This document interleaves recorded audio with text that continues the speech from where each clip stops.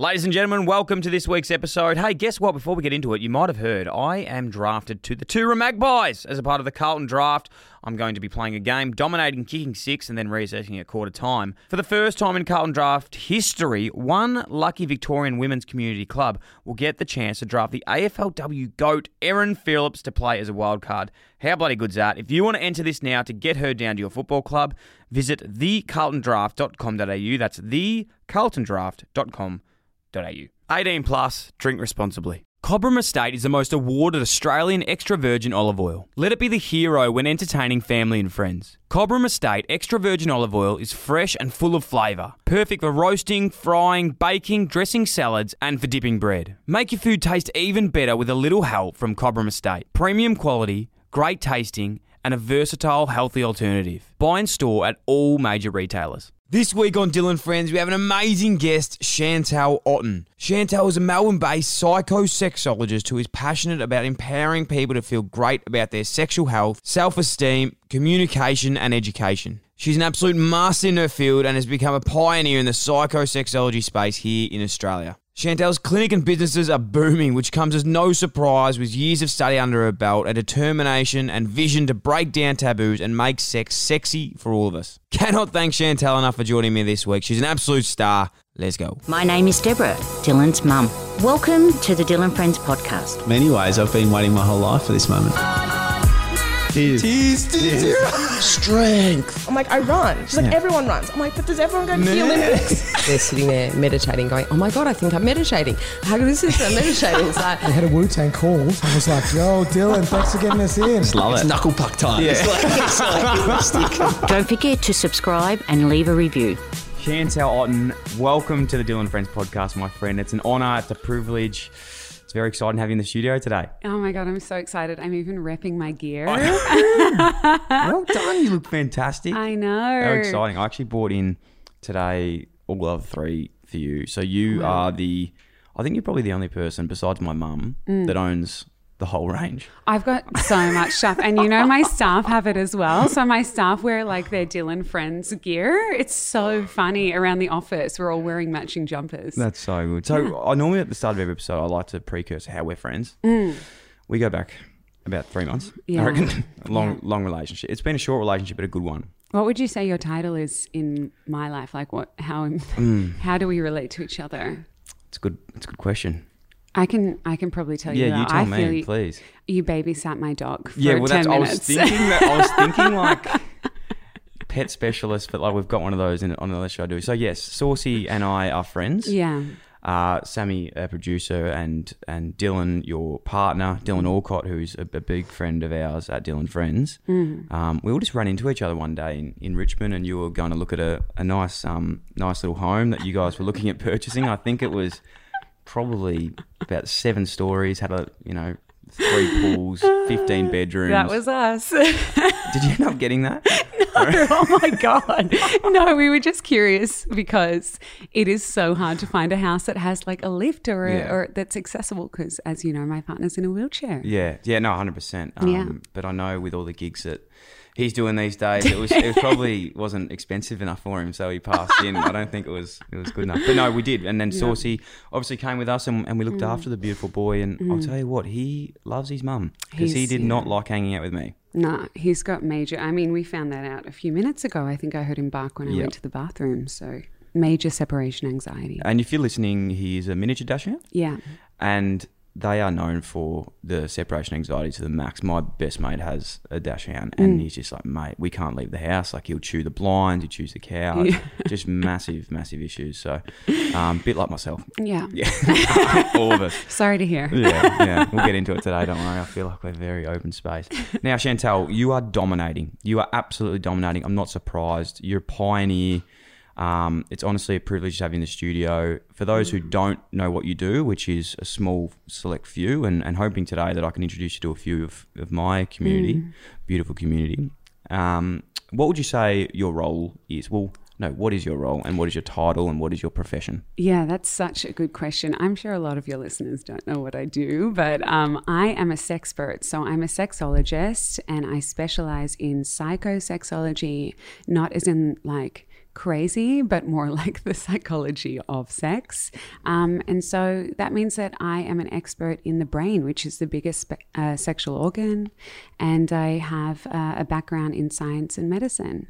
Unbelievable. So you, again, it's something so new, I suppose. And I was just chatting to Sam and Damon off air before about psychosexology being a profession, because for so long, you know, our awareness around mental health and our own brains is so big and it's so accepting, and there's a place to go when you don't feel good. But sex is one of those things that everyone goes through in life. It's the way we keep living and people keep going through the world. But there's been nothing actually for that specific field, I suppose, for so long. And especially as young males, you probably guarantee that you're just meant to know everything about, you know, your life and love and not just sex, but languages and relationships and meeting people and being happy and knowing what's best for you. So it's an incredibly niche field that you're doing some huge things in. I think that maybe you've also seen a trend. It's getting a lot more popular, and sex is becoming sexy again, which is something that I've always worked towards, rather than just taboo and rather than something that we all just do. It's something that we need to start finding more pleasure in. And if we are having troubles, which all of us will have, myself included, around sexuality, there needs to be somewhere to go. And I wanted to always create a safe space for people to be able to come and talk to me about those kind of things. And that you do. How does one get into this field? I suppose let's go back to the start. Young girl, you grew up in Melbourne? Yes. What was your early life like? How did you sort of discover this was a field that you were passionate about? Yeah. How'd you get into it? Well, I mean, I've always been a bit of a rat bag, and I think that as my mum said to me yesterday in a text, I was like, don't tell my dad about, like, I did a photo shoot, which is a little bit more risky. And I was like, how do you love it? I was like, don't show my dad. And I'll get in trouble. And she's like, you're always in trouble, but that's fine. Like, that's how it's always been. So I grew up in Melbourne, in Murrumbeena, and I have Dutch parents, and I have 2 younger brothers and an older sister who is disabled. And in our house, we just were really open, and my parents didn't really believe in us watching television, so we were always out riding our bikes, like climbing trees, climbing the roof. I don't know, they let us do whatever we wanted.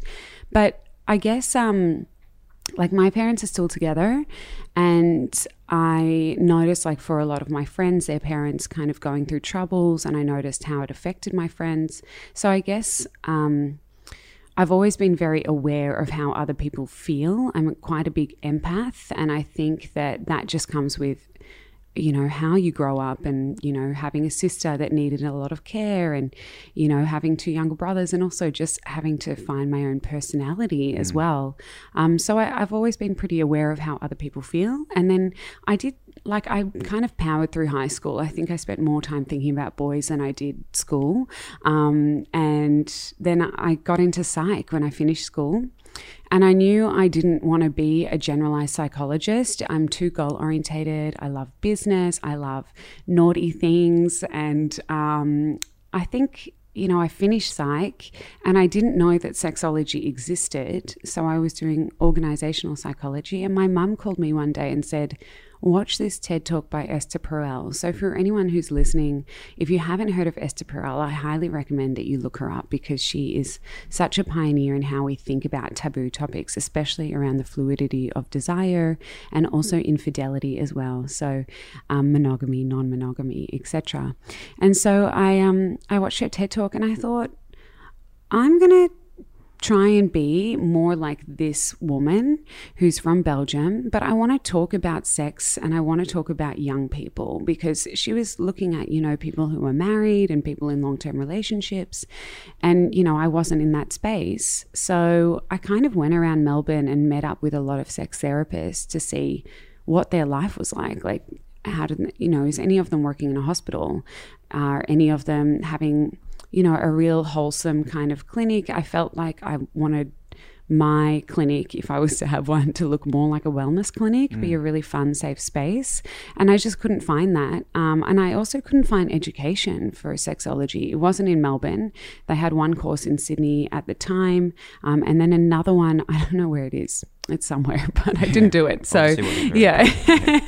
So I did, the course that they had in Sydney was science medicine, specialising in sexual medicine. So I enrolled in that, and I was lucky enough to have flexibility to be able to not be there all the time. So I just had to do an intensive 2 weeks every 6 months, and the rest of the course was online. So I thought, well, I'm just going to live overseas and do my sexology degree where people are getting the best education. So I went to Holland, and I've got a Dutch passport, and I did a sexology degree there whilst I was doing my science med degree in Australia. And I partied a lot, and I think I had a lot of temporary boyfriends, and I experienced a lot personally, and I grew during that time. And then I decided when I'd finished both of those courses, because it was pretty like hardcore. You're working, like I was kind of doing study during the day and then doing my Aussie studies at night, and then, you know, also keeping up my social life, and then flying back every 6 months. But I decided that I needed to learn more practically, because I'm not a great studier. I can do it. I think it just becomes ingrained, but I'm very much a practical person. So I did an internship with a gynecologist, sexologist, just about an hour outside of Amsterdam for a year. And she taught me everything, Ingrid. She also kicked my ass. Like, she wouldn't let me leave unless I got a topic like right. She was like, you can't leave unless you grasp this. Wow. So it was kind of like being held hostage in a clinic. But I learned everything from her, and it was amazing. And then I moved back to Australia at almost 27. That's unbelievable. That's such an incredible pathway. Like, there were so many things there that I was like, fuck, that could be a podcast in itself, and all those segments, because something you said really early that sort of trickles with me was about like growing up in a family with a healthy relationship. Yeah. I think looking at like life now, you know, and my parents wouldn't mind me saying this, you know, we grew up in a healthy relationship. Not so much like they, you know, my parents never slept in the same room. You know, they probably divorced when they were divorced. They actually weren't married, but they separated when I was like 25. And I was like, fuck, that's so weird. You know, don't your parents like divorce when you're like 8, you know, like, and then like, that's how it works, not when you're 24. And I always thought, I was like, is this going to affect my relationships when I'm older, you know, like going forward, because I didn't grow up with my parents loving each other necessarily, but they also still had enormous love for me, if that makes sense. Well, was there animosity there? No.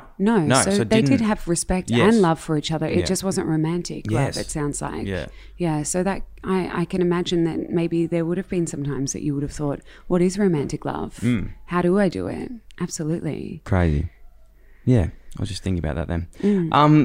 What are the most common things that people come to see you for? Obviously, you've got your clinic, you've got online courses, you have what would you call that now? Like, is it pretty similar to how you'd see a general psychologist? Yeah. So, except you don't need a referral to come see me. Unfortunately, sexology is not covered under Medicare in Australia, so it's out of pocket. But I have a big practice. I've got 20 staff over in Collingwood, and you can just come in with any question that you have around sexuality. It doesn't mean that you have to do 8 sessions.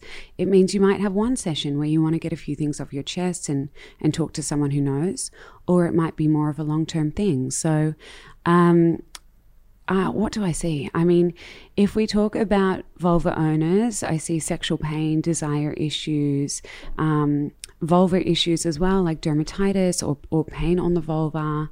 I see orgasm concerns. I see STIs. I see sexual self-esteem. And it's the same for penis owners as well. So premature ejaculation, erectile dysfunction, you know, maybe if there's like a bend in the penis, or if there's pain, or if there's difficulty ejaculating or orgasm, and then desire as well. And then just like working with couples on how to make them feel like they can be more of an erotic couple. So when I talk about sex, I'm not talking about penis and vagina. I'm talking about like everything under the sexual umbrella. And even now, like when you say this and you're so comfortable with this, but I suppose being, you know, growing up as a male and not being as comfortable with my sexuality as you are now, because you've obviously studied this and it's you talk to people about it every day. You practice most days. Why do you think it's so hard for us to talk about it? Is it just the way we've grown up, you know, not really being able to talk about this openly. You know, I have throwbacks to sex ed, and it was one of those classes where I was like, fuck, I need to get into this and learn some stuff, but would never ask a question. Yeah. You know, you sit there and you're like, please just teach me, but I don't want to ask anything. Yeah. Because, I mean, it was really, like, if you look back at media from back in the day, what were we watching? Like, was it American Pie? Was that the movie? You know how they were like, everything was like so taboo and it was like so wild, and there was a guy and he fucked a pie and it was like, you know, crazy. Like, that is the media that we grew up with. We looked at sex as more of a joke. We looked at women's safety and consent as a joke. We looked at, you know, men and how they were meant to conquer sex and be passionate and be rough, and, you know, it was very much about the penis owner. And that is like the foundation that we grew up with. We also have inadequate sex education in Australia. So you're really left like questioning, you know, I know like how to make a baby, and I know maybe to put on a condom, but I don't know how to ask for it, and I don't know how to do it, and I don't know what happens if it goes wrong as well, or who I turn to. And then maybe if you turn to a doctor, you go in and you ask them, you know, why do I have erectile dysfunction, or why have I got premature ejaculation? And they've had a 1-hour lecture on sexual medicine in their medical degrees, so they're not quite sure on what to do either. So you're kind of thrown, if you have a problem with sexuality, into this real whirlwind of inadequate sex education along like multiple modalities, if that makes sense. No one's an expert. And I also think when sex is good, it takes up like 10% of your mental capacity. When sex is not going good, it like takes up 80% or 90%. You're thinking about it all the time, and there's a lot of shame and like pushing it down, and you can't talk to your friends about it because they wouldn't understand, and your partner takes it personally, and it can be a really vicious cycle.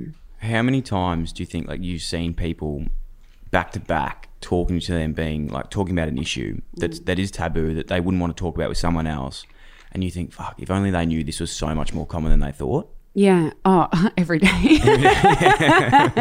I think that like that's the reason why I keep going, because it's also like my job is so exciting and it's so nice, but it can be extremely taxing as well. You know, you're taking on people's deepest, darkest thoughts and feelings and secrets, and you're taking on, you know, maybe people have been suffering for months or years. Like a lot of my patients, like, have not had a diagnosis or have not been able to get help for at least like 7 to 9 years, and they're coming in and they're so desperate for change. So it's really about boundaries for yourself. It's managing expectations, and you know, I do so much more beyond my clinic that I have to also recognize that if I want to still be passionate about this, I need to take some separation from it too once in a while and just have some fun. 100%. What would you say to someone then that is listening today that probably hasn't, you know, has just thought that this is the norm for them, this is the way it's going to be,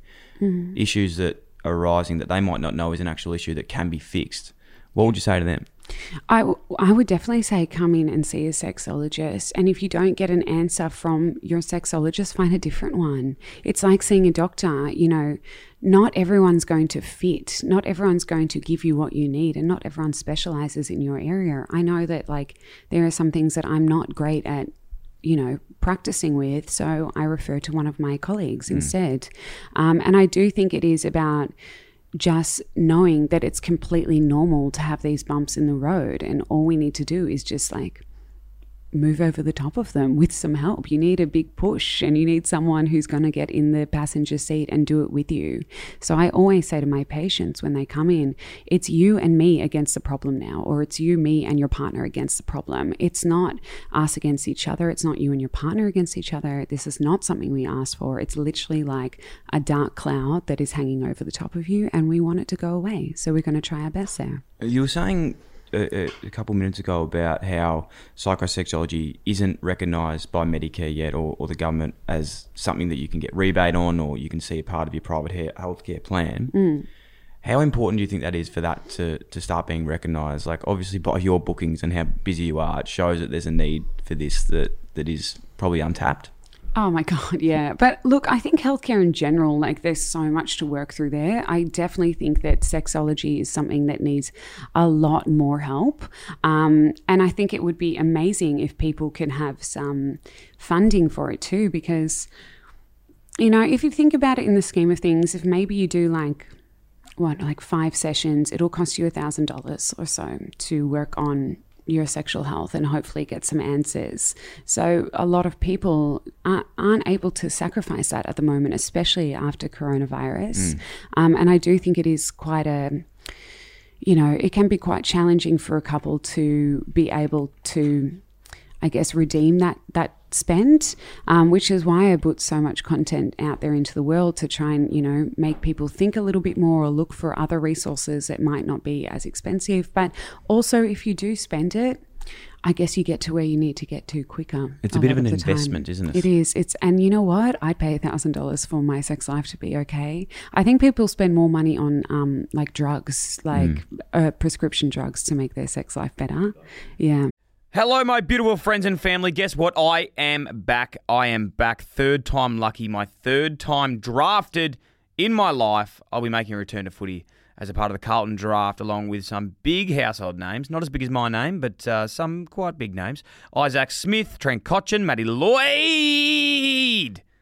Lee Montagna, some of the all-time greats of our game, as I've just mentioned. One lucky Victorian women's community club will get the chance to draft the AFLW GOAT Erin Phillips to play as a wild card. How bloody good is that? If you're a part of women's community footy and you are keen to get Erin down, enter now at thecarltondraft.com.au. That's thecarltondraft.com.au. 18 plus, drink responsibly. G'day guys, Dill here. This should not come as a surprise to anyone given he's one of the biggest and best sports broadcasters in Australia, but Brian Taylor's podcast, Life of Brian, is absolutely flying at the moment.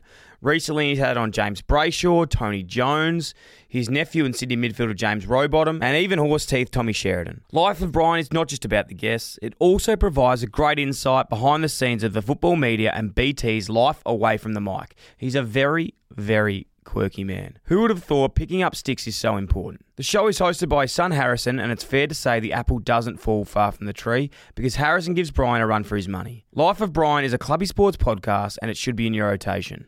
IllyXX. Love languages. It's something that I'm super interested in. I've done the most basic of research on how this works because I suppose I talk to my partner Justine about this a lot. We are, you know, she's the love of my life, the most beautiful woman in the world. We are so, you know, I'm so happy we're beautiful, but I annoy the fuck out of her. Like, I am the most over affectionate. Like, every time I see her, I just want to be like hugging her, tell her how much I love her. Yeah. And she's had to put in boundaries. We've got rules now. Like, I'm only allowed to hug her 3 times a day. Like, because like it just gets too much. And I know that I just want to hug her and just be with her because I'm an affectionate person. But it's actually, the more I do that, it's actually pushing her away more. Yeah. And for her, like, she's, you know, the way she shows love is she does things. She's just a real doer. Like, she'll plan us to go out for nice lunches and, you know, buy beautiful things for the house. And that's how she expresses her love. Yeah. So I'm always like in this battle of being like, 2 people in a relationship, it's probably often that they've got different ways of showing their love. Yeah. How important is this to understand what your love language is and how you receive love and what your partner's is as well? So should I explain a little bit more about what love languages is? I think we should. I've probably just jumped right into it, yeah. All right. So love languages is a questionnaire. It's a quiz that was made up by a psychologist. It's really actually spot on. Basically, it explains that the way that we show love to others is the way that we want to receive love. So you are saying to me, I want some hugs. I want some cuddles. I want some kisses. I want some skin on skin. That is how you want Justine to show you love. Yep. So you're putting that onto her. But, you know, she's saying she loves doing acts of service. So maybe she wants you to do more acts of service. Yes. Basically, we have to look at what our partner wants from us in order to feel loved. And we have to find a balance there. So it comes up with our top priorities. And if we look at the results of the quiz, the love languages are acts of service, physical affection, receiving gifts, words of affirmation, and physical touch. And I'm a big believer in doing love languages because I think that it actually sorts out a lot of relationship problems as well. But the key is to actually come to an agreement together. If you need more than 3 hugs in a week, like in a day, to feel love, then that is something that you need to negotiate with your partner, especially if you're having a rough week. Like you might go, babe, I know I've hit my max today, but I just need like 10. I need 10 hugs today, or I need to just lie down next to you for a little bit, or we need to snuggle on the couch. And I'm going to do some more acts of service for you as well to make sure that you're feeling loved and cared for. And I think that once you can find out what your partner's love language is, it is about the communication around that. You have your top love languages, but I also believe in incorporating all the love languages, just obviously putting a preference on the top results for your partner. 100%. I think you're so right there. The last bit is like all of those loving languages have a place. The as I say, probably sounds like I'm harassing my partner. I'm not. Please, out there, don't worry. I would. She's fine. But no, it's funny because, you know, like with that as well, when there's times where you always want what you can't have. So then there's times where I'm on the couch, I just want to be by myself. And then she'll try and, you know, your partner tries to cuddle you and you're like, please remove yourself from me. I just want my own time right now. But I found the best thing for me in my relationship, and she's the most private person in the world, so she's going to be absolutely hating this right now. But I know that when, you know, she's had a bad day or been upset, straight away I'll go home, clean the house, make the bed, cook dinner. And that's like the biggest way that I can show love to her. So I think it's just the importance, as you said, is finding what is the strongest one for your partner and knowing that what that can make them happy the most. Totally. And you know what you described to me before as well is you're sometimes like, I really need a hug, and she'll distance herself. So that's classic pursuer distancer behavior. So treat a man, keep him keen. Well, it teaches you're always wanting more for sure.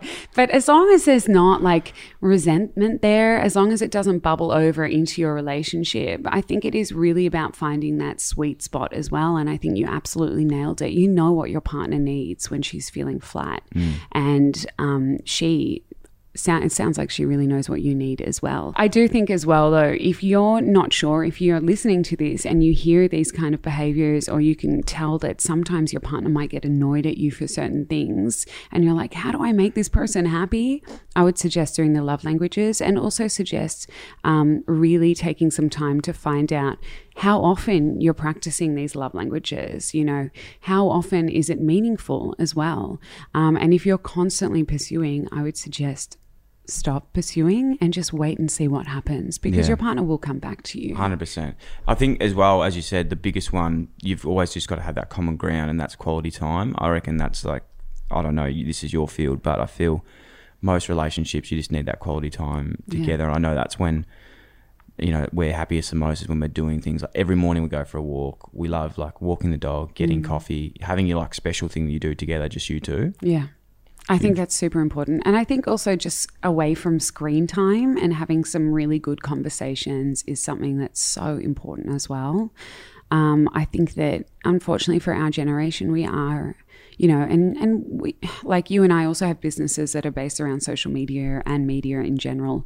Sometimes we can be way too attached to what's going on our screens and not actually focused on what's going on with the person sitting next to us. So I'm a really big believer in putting away your phones once in a while. I've been so bad at this. Like, as you would know, we were talking before about yourself and Dylan. It's so hard. You're so like the 2 busiest people in Australia. I'd like to think that I'm in the top 3,000 in there somewhere. Are you number 3? 3,000.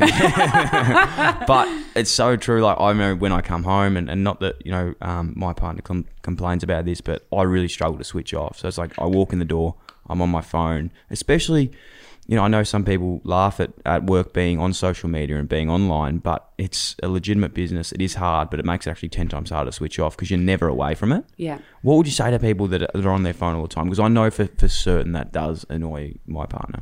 Yeah, look, I think it's a really hard thing to navigate as well, because part of your job, part of my job, part of Dylan's job is to stay up to date with what's going on. But I'm always like, it'll still be there the next day. Yeah. I have to check myself. What am I scrolling for? Like, I don't even care right now.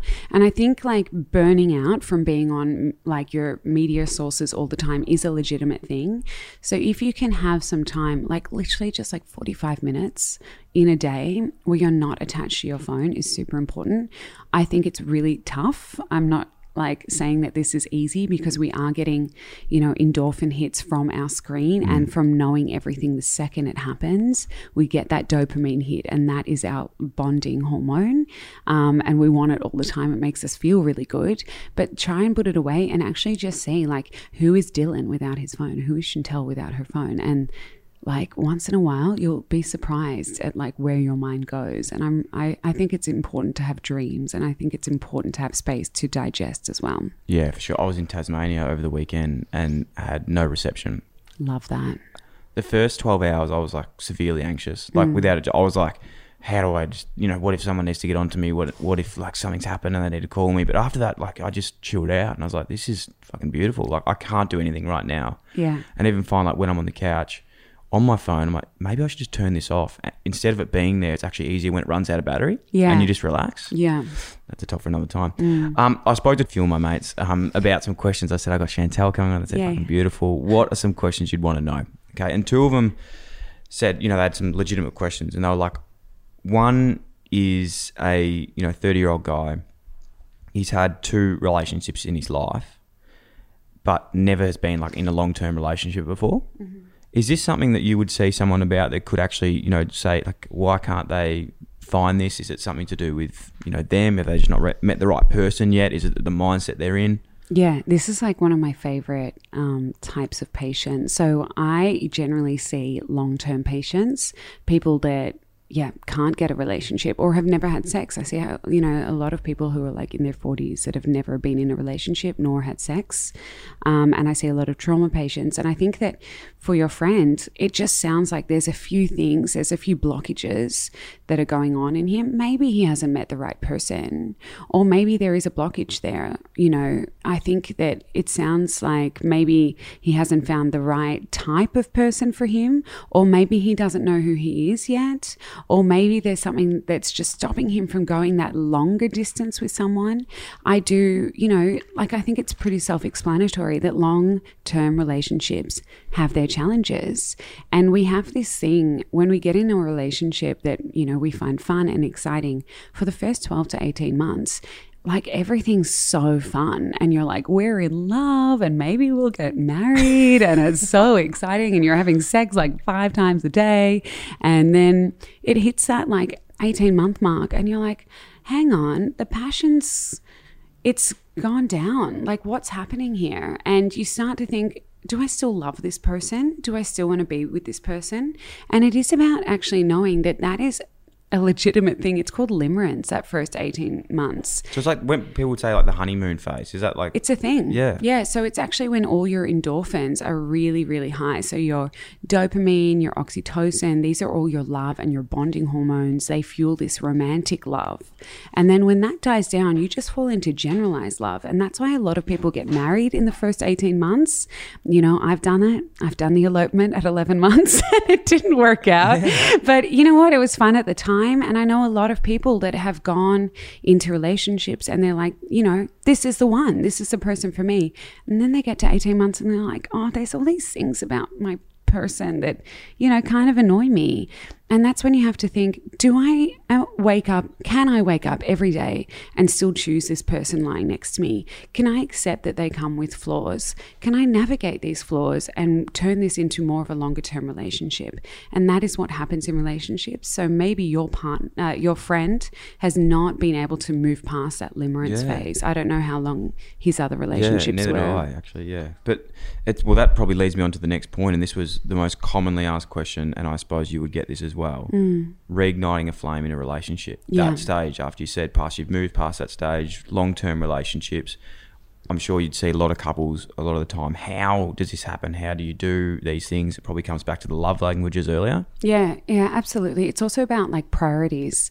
I think that sex after that limerence, that honeymoon phase, we're expecting it to happen really naturally, but it's not natural. Like sex is not spontaneous, your whole relationship. It is actually something that is more responsive. So you have to purposefully make time for sex and talk about sex. And you also need to like spice it up a little bit. You know, if you go into sex having the same menu every single time, it would be like every time I saw you with Dylan and with Justine, we'd go out for dinner and we'd have the same food every single time. We'd just get sick of it and we'd start maybe bailing on our, you know, couples dates together because we know what to expect. And I think it's the same in the bedroom. If you can mix up your sexual menu and add a few different things, a few spices, that will help. But you also need to be able to have a conversation about that. And you need to make sure that you are engaging in time that you're prioritizing with sex. So you do have to schedule it once in a while. You do need to talk about when your opportunities are, especially if you've got dogs or kids or other responsibilities as well. So I suppose then talking about males, because this is mainly probably generated show for males, and I'm hoping that they can be more open with this. What are some of the main things that they come to you to see? Is it, you know, coming out in their own sexuality, relationships with their partners, you know, dysfunction of their own organs? Yeah, of course. I mean, I love the way you say it. It's wonderful. I think that it is all of the above. It's anything. But yeah, of course, I think there's a lot of penis problems that people come to see me for because they like literally don't know where to go. And I think a lot of people will try things that they'll purchase online, like Viagra or Cialis. But if you think about it, a lot of sexual problems are to do with the brain and it's to do with anxiety. And I think it's also like lifestyle as well. So if I see someone who's having maybe problems with knowing how to express themselves in the bedroom or knowing how to express their sexuality, that's something that we can work on. If they're having problems with erections or premature ejaculation, I mean, that's super common. At age 30, you have a 30% chance of erectile dysfunction. And I'm saying this is more long-term erectile dysfunction. Everyone with a penis will lose their erection once in a while, and that's fine. It might be too many drinks. They might be too stressed. They might be bloody tired. That's all normal. If it becomes an issue for them, it becomes a psychological thing, and they start to get nervous every time they go in the bedroom and going, oh my God, will my penis work this time? And that will raise the cortisol in their body, which means that their body will go into their sympathetic nervous system, which is their stress response. That's fight, flight, or freeze. As soon as that happens, the penis is not going to work. And it's the same with orgasm as well. If you start thinking, I need to be able to ejaculate, you know, beyond a minute or whatever, or I need to ejaculate now, like it needs to happen because, you know, my partner's done. As soon as you start thinking about having an orgasm, it gets further and further away from you. Yeah, right? and this is honest. When you're saying this now, I like had flashbacks of when I was like playing footy, and I would have the exact anxiety that you were talking about in performance for on field. Like, it's exactly the same. Yeah, it's performance anxiety. And I think that is the crux of what people come to me about. Speaking of males, one thing even coming in my head today, getting on the show, I've been wanting to do this for so long, so excited. But I thought when we first met, I'm not going to ask straight away. I'm going to just build the relationship a bit first. But I panicked then because I was like, fuck, is this going to make me sound like the biggest creep ever? Like being a guy asking a female for, you know, sexual advice. Is that something that you find in males is prevalent? Like, because I know, for example, like I'm really comfortable talking about this with my mates, but it's hard to talk about this in a social platform, plus with a female as well. Yeah, I totally get that. I think that's super common. And I do think that there is, I guess, a bit of a stigma around how you're talking about it because there are, there's toxic masculinity. And I think that's what you're kind of referring to. That's honestly, as a male that does the right thing, like that's it's hard. You do not want to be like anywhere near that. And it is like when you're pushing those boundaries, like, you know, I suppose we are today talking about taboo topics. The last thing as a male that you want to be is like a creep or pushing the boundaries and putting things on people that they don't want to hear. Yeah, and I think it's hard at the moment, especially because like TV shows that we're watching are showing really prime examples, like Married at First Sight. You see just such bad examples of toxic masculinity. And I think people are angry, and I do get why there's some fear around wanting to ask some questions that are more vulnerable, but also, you know, have I guess, sexual innuendos or sexual questions in general, you don't want to come off in a way that's like, am I being weird? Is it inappropriate for me to ask this? And you know what? I think the way that you're asking is super important. So if you come off from a place of curiosity, and that's the most fundamental thing in any person and any sexual relationship, you have to be curious. If you're coming off in a way that's like, I'm actually not sure, like you asking me these questions and your friends telling you those questions means that you're being vulnerable. And I think there's beauty in that. And I think that that is very far away from toxic masculinity. So there's not a problem with asking those questions. I'm also an expert, you know. It's not like you're just asking a random on the street. That's very it's true. my job to answer these questions. Maybe if you go up to someone random, don't do that. If anyone is listening, it's go to the right people for that. But I think you're so right. With the toxic masculinity, it's such it is prevalent, and I know a lot of males get upset about it. You know, as soon as someone says this, and they go, "Oh, that's not me, though." Yeah. It's like, we know it's not you, but unfortunately, history has shown that it is, you know, prevalent, and we have to really, you know, look at these things now and accept it and do the right thing. And you know, I feel that, especially people that listen to this show, the community is so good and really open for those sort of things and understand that. And you know, I think there's some big steps that have been taken, but obviously more that do as well. Yeah, there's always more to do. We want to keep improving and keep moving forward. I think it's a great topic.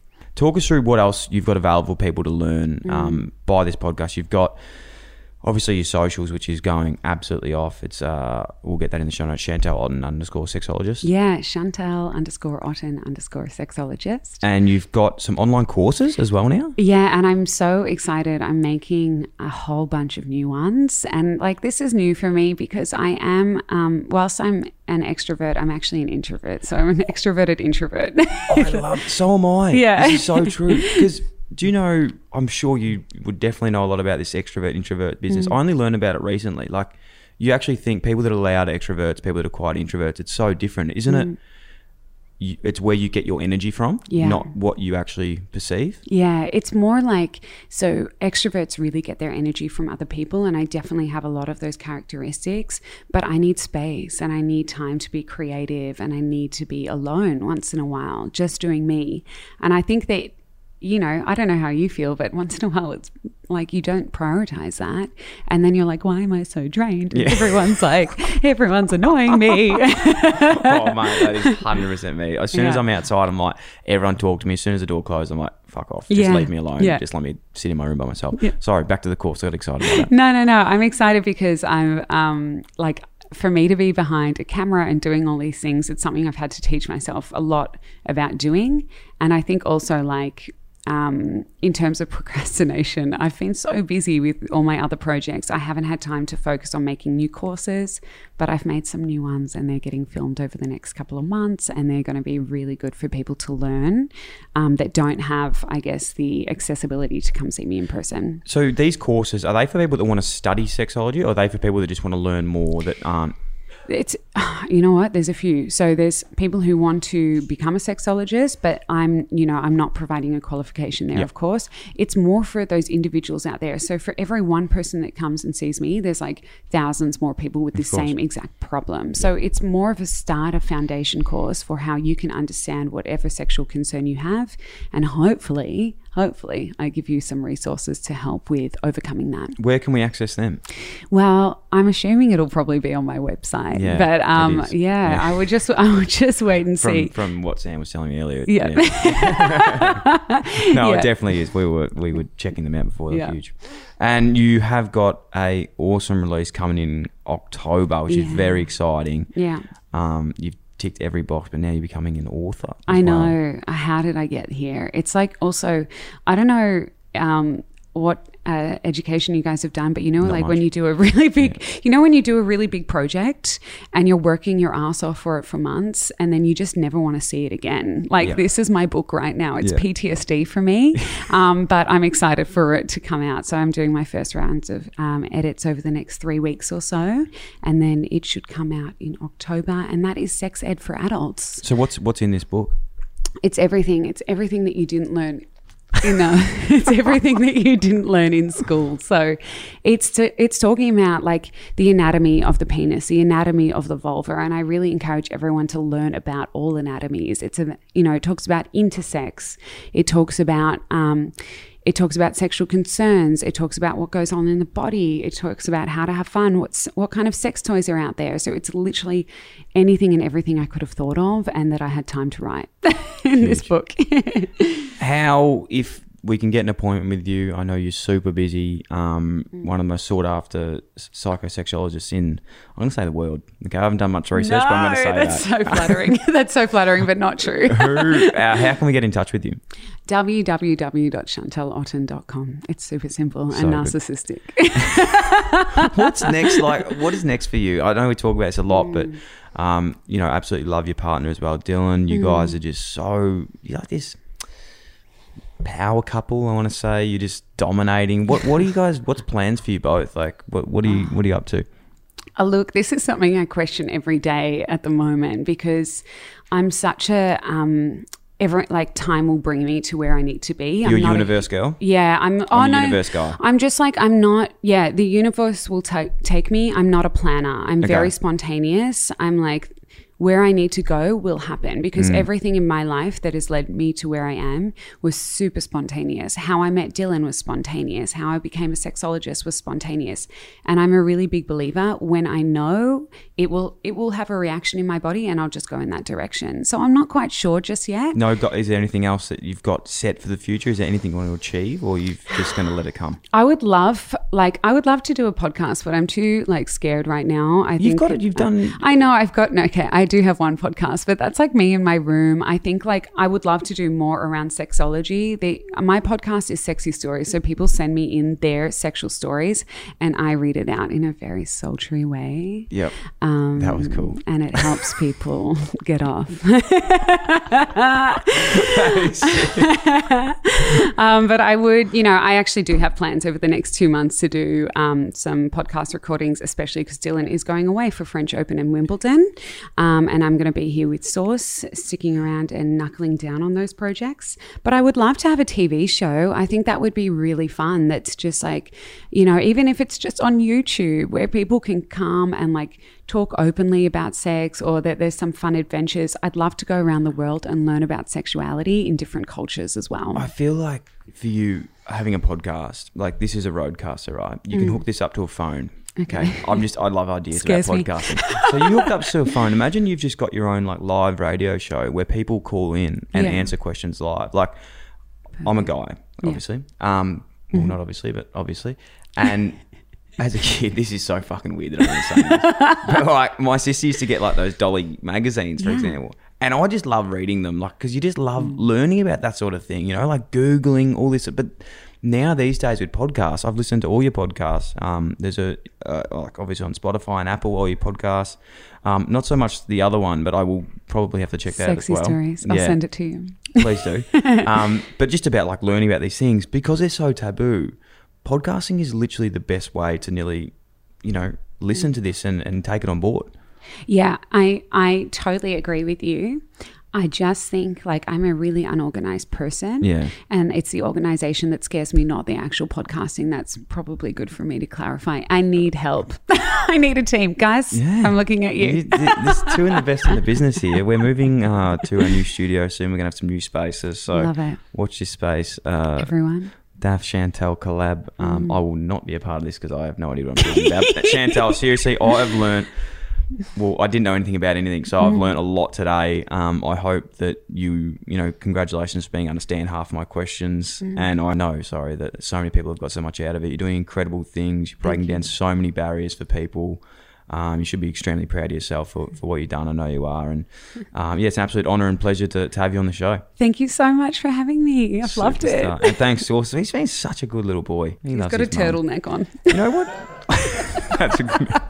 Thanks for listening to the show. Normally the bonus Q&A is for Dill and Best Friend Patreon subscribers only. But I thought there were so many awesome points in this week's Q&A that this week it's for all to enjoy. If you wanted more content, you can sign up at patreon.com/Dill and Friends. Chantelle Otten, this is the real side of this podcast here, Dill and Best Friends. These are my best friends. They're very excited. We love you. to hear some more stories. Now I put in there, I was like, guys and girls, please ask some questions.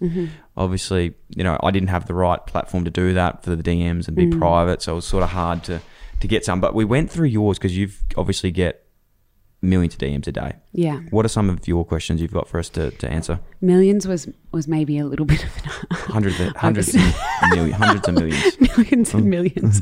I think one of the top ones that I get a DM about is from a penis owner saying, my partner can't have an orgasm and I'm really not sure why, like what am I doing? And I think that the main thing is, don't focus on penetrative orgasms. Also, don't preface orgasm as like a successful sexual encounter. You don't need to have an orgasm to have the best time ever. You do need to have pleasure.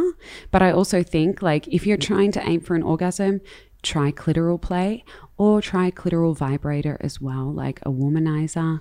Don't be scared to add some sex toys in, because at the end of the day, they just do some things that your penis can't, like they vibrate and they have different patterns. And mine doesn't do that. No, I'm really sorry to hear. I haven't heard of many people who do have a vibrating penis. But it is important to make sure that you are creative with your sex life and creative with the imagination around it, and that you can have fun in there, because if you are always having the same type of sex and if you are expecting your partner to come off like jackhammering them, it's just not going to work. Like, they don't want that. They want you to go downtown. They want you to whip out a toy. They want you to use your fingers, lots of lube, and they want to have your full attention on their clitoris. Just on that with the jackhammering, referencing that, how much does porn play like a bad role in a healthy sexual relationship? I think that porn has got a really negative connotation for many reasons. First of all, porn was looked at from an educational perspective for all of us that weren't able to get sex education in school. But porn is not meant for education. It's meant for entertainment. Alongside that, it's not really like there hasn't been many in the past pornography directors or creators that have focused on female or vulva pleasure. There's a lack of diversity in there as well. So there's not many trans folk in there. And there's not a huge amount of attention on the clitoris. So it's really just about getting pumped, like literally getting pummeled. There's no consent. There's no contraception. And it seems to be the way that people think you're meant to have sex. There's a lot of loud noises. It's very performative. And I think that's where the problem is. Yep, huge. So the next question that I get is, I have been taking Viagra or Cialis, which are both medications to help get an erection. So they make the blood vessels dilate so that you're able to get blood flow down to the penis, and then the penis blocks off that blood to make you have an erection. However, if you've been taking them and they're not working so well, you do need to look at a few things. First of all, why are you getting erectile dysfunction? A lot of the time, erectile dysfunction, if it's coming on later in life and if it's more chronic, can be an indicator that there are other health conditions going on. So you do need to see a urologist that will help out with that. And I also think if you're taking Viagra, but you're getting in there and you're getting that performance anxiety that we have spoken about before, and you're getting nervous, your penis is just not going to work. It's not going to want to cooperate with you because it thinks that you're in survival mode and that you need to make sure that you're safe. So I also think that it's about training the brain to make sure that you can go into an erotic situation and have fun and find pleasure. And also, there's nothing wrong with a soft cock. Just play with it, have some fun with it. And hopefully your partner will be able to understand and know that it's not personal as well, which probably leads into our next question. It does. Yeah. So a lot of people say to me, I have difficulties in the bedroom. Maybe they ejaculate too quickly, or maybe they lose their erections, or maybe they just have low desire for a period of time, which is super normal. We're going to have stages where we have high desire and low desire. It depends on your priorities at the time. If your partner is taking it personally and it's impacting on your relationship, it's also going to make you not want to have sex too, because if you're going towards sex and thinking, I'm going to disappoint them, or if it doesn't go the way that we plan it and it goes wrong, then my partner's going to get upset. This is not like positive reinforcement. This is negative reinforcement. This is saying that every single time you're going to go into the bedroom, you have a huge expectation on yourself to perform. And I think that's important for me to work with you as an individual, and then you and your partner as a couple, to make sure that you're going to, I guess, reframe what your sexuality is and reframe what to do in the bedroom without having that pressure and expectation. It's not about the partners. It's never about the partners. It's all about yourself. But if your partner is being critical, then you know that there's something to work on. Huge. Massive. That's 3 massive points. Saucy's having the time of his life here. Oh, that's cute. That's really cute. No, it's incredible, Chantelle. That's so good. I think, as I said earlier, you've helped out so many people. Now, these questions aren't going to be as hard-hitting as those ones that you're getting. Similar topic, though. What's your favourite film or TV series? Oh, my God. Okay, so I love Law & Order SVU. No, that is so... No, that is... I have the biggest crush on Which Elliot one? Stabler. Is that the one... the Special Victims Yeah, Unit. Special Dun, Victim- dun. Yeah. I also love this American show called Bosch. So I think I just have, like Dylan knows this, I just have a thing for older guys. Like, yeah. So The Silver there's... Foxes. Oh, my God, yeah. Yeah, we're not going to delve into my past, but there's a few in there. And I love like crime series. I think they're like amazing. Do you like crime podcasts? Yes, I do. Okay, I I've got like a white tip for collar you. crime as well. White Collar... Have you listened to The Sure Thing? Yeah, I That binged it in a day. Is unbelievable. For those who haven't heard, it's about bank... 2 young guys from Melbourne. Fraud. Fraud money into like millions of money. How much do you hate the other guy? Oh my God, I hate him. And I was Googling him and so he doesn't... accepting of him. Like, I love, he's very compassionate and he's very accountable, and I'm so into accountability at the moment. It's a huge part of my life right now that I'm focusing on. People just taking accountability and not even talking about the other person, just owning their shit is so great. it's pretty powerful. I think that's the biggest thing, is owning your shit, because when the moment people don't and you try and defend yourself, that's when you get yourself into trouble. Mm-hmm. Massively. Absolutely. 2 more I'm going to tell you is Trace podcast. I don't know if you've heard them. One is about a crime that happened on High Street, a murder by a priest, and it's been reopened since they did it with ABC Trace season 1. Season 2 is Nicola Gobbo, the lawyer X. Oh yeah, I listened to that one. I haven't listened to the first season. Unbelievable. So get into those 2. Last but not least, motto. What's your motto? The attitude is gratitude. Love that. Every day. Love that. Attitude is gratitude. I'm stealing it. I'm using that's the new motto of the show. You've heard it. Attitude is gratitude by Dylan Buckley. That's my new quote. No, I'm going to have to go home and copyright it now. I'm sure other people have used it, but honestly, I love that quote. What does that mean to you though in general? Like, is gratitude a massive part of your life? yeah, it's not like I go around saying like I'm so grateful for this, but I think about it all the time. Like, I feel like I'm in such a fortunate situation, and I really do believe that like time and the universe will bring you what you want, and it has done that for me. And I've worked through so many things that have not been my time, nor my person, nor my place, and I'm really in a great space right now because of the universe. So I'm really grateful for where I'm at. Love that. Being a psychologist, I'm sure you would know the hypothalamus. That's the only part of the brain I know because of gratitude. I did a test a long time ago when I was playing footy, and they taught us about the hypothalamus and how when you're grateful, that's the only action that... The only part of the brain that will be action. That's it. So when you're grateful, that's the only part of the brain that will turn on, which turns on your determination. Yeah. So I've loved it ever since then. The more grateful I've been, the better things happen. The more energy I have, the more determined I am. Yeah, absolutely. And look, it's not always easy. It's about taking time to make sure that you have space to really focus on what you're grateful for and not feel flooded with all your other tasks. But I think that that's something really important to just focus on. What am I doing this for? You know, the attitude is gratitude. I'm doing it for purpose. Chantelle, you're an absolute star. Thank you. Pleasure. It's a pleasure. It's a privilege. It's a pleasure. It's a pressure. It's fucking pretty cool. Hey, thanks so much for coming on. If that wasn't enough for you and you want even more, you're in luck. Dylan Friends is now on Patreon. Dylan Best Friends. If you'd like to learn more, you can head to patreon.com/Dylan Friends, or you can head to the link in the show notes.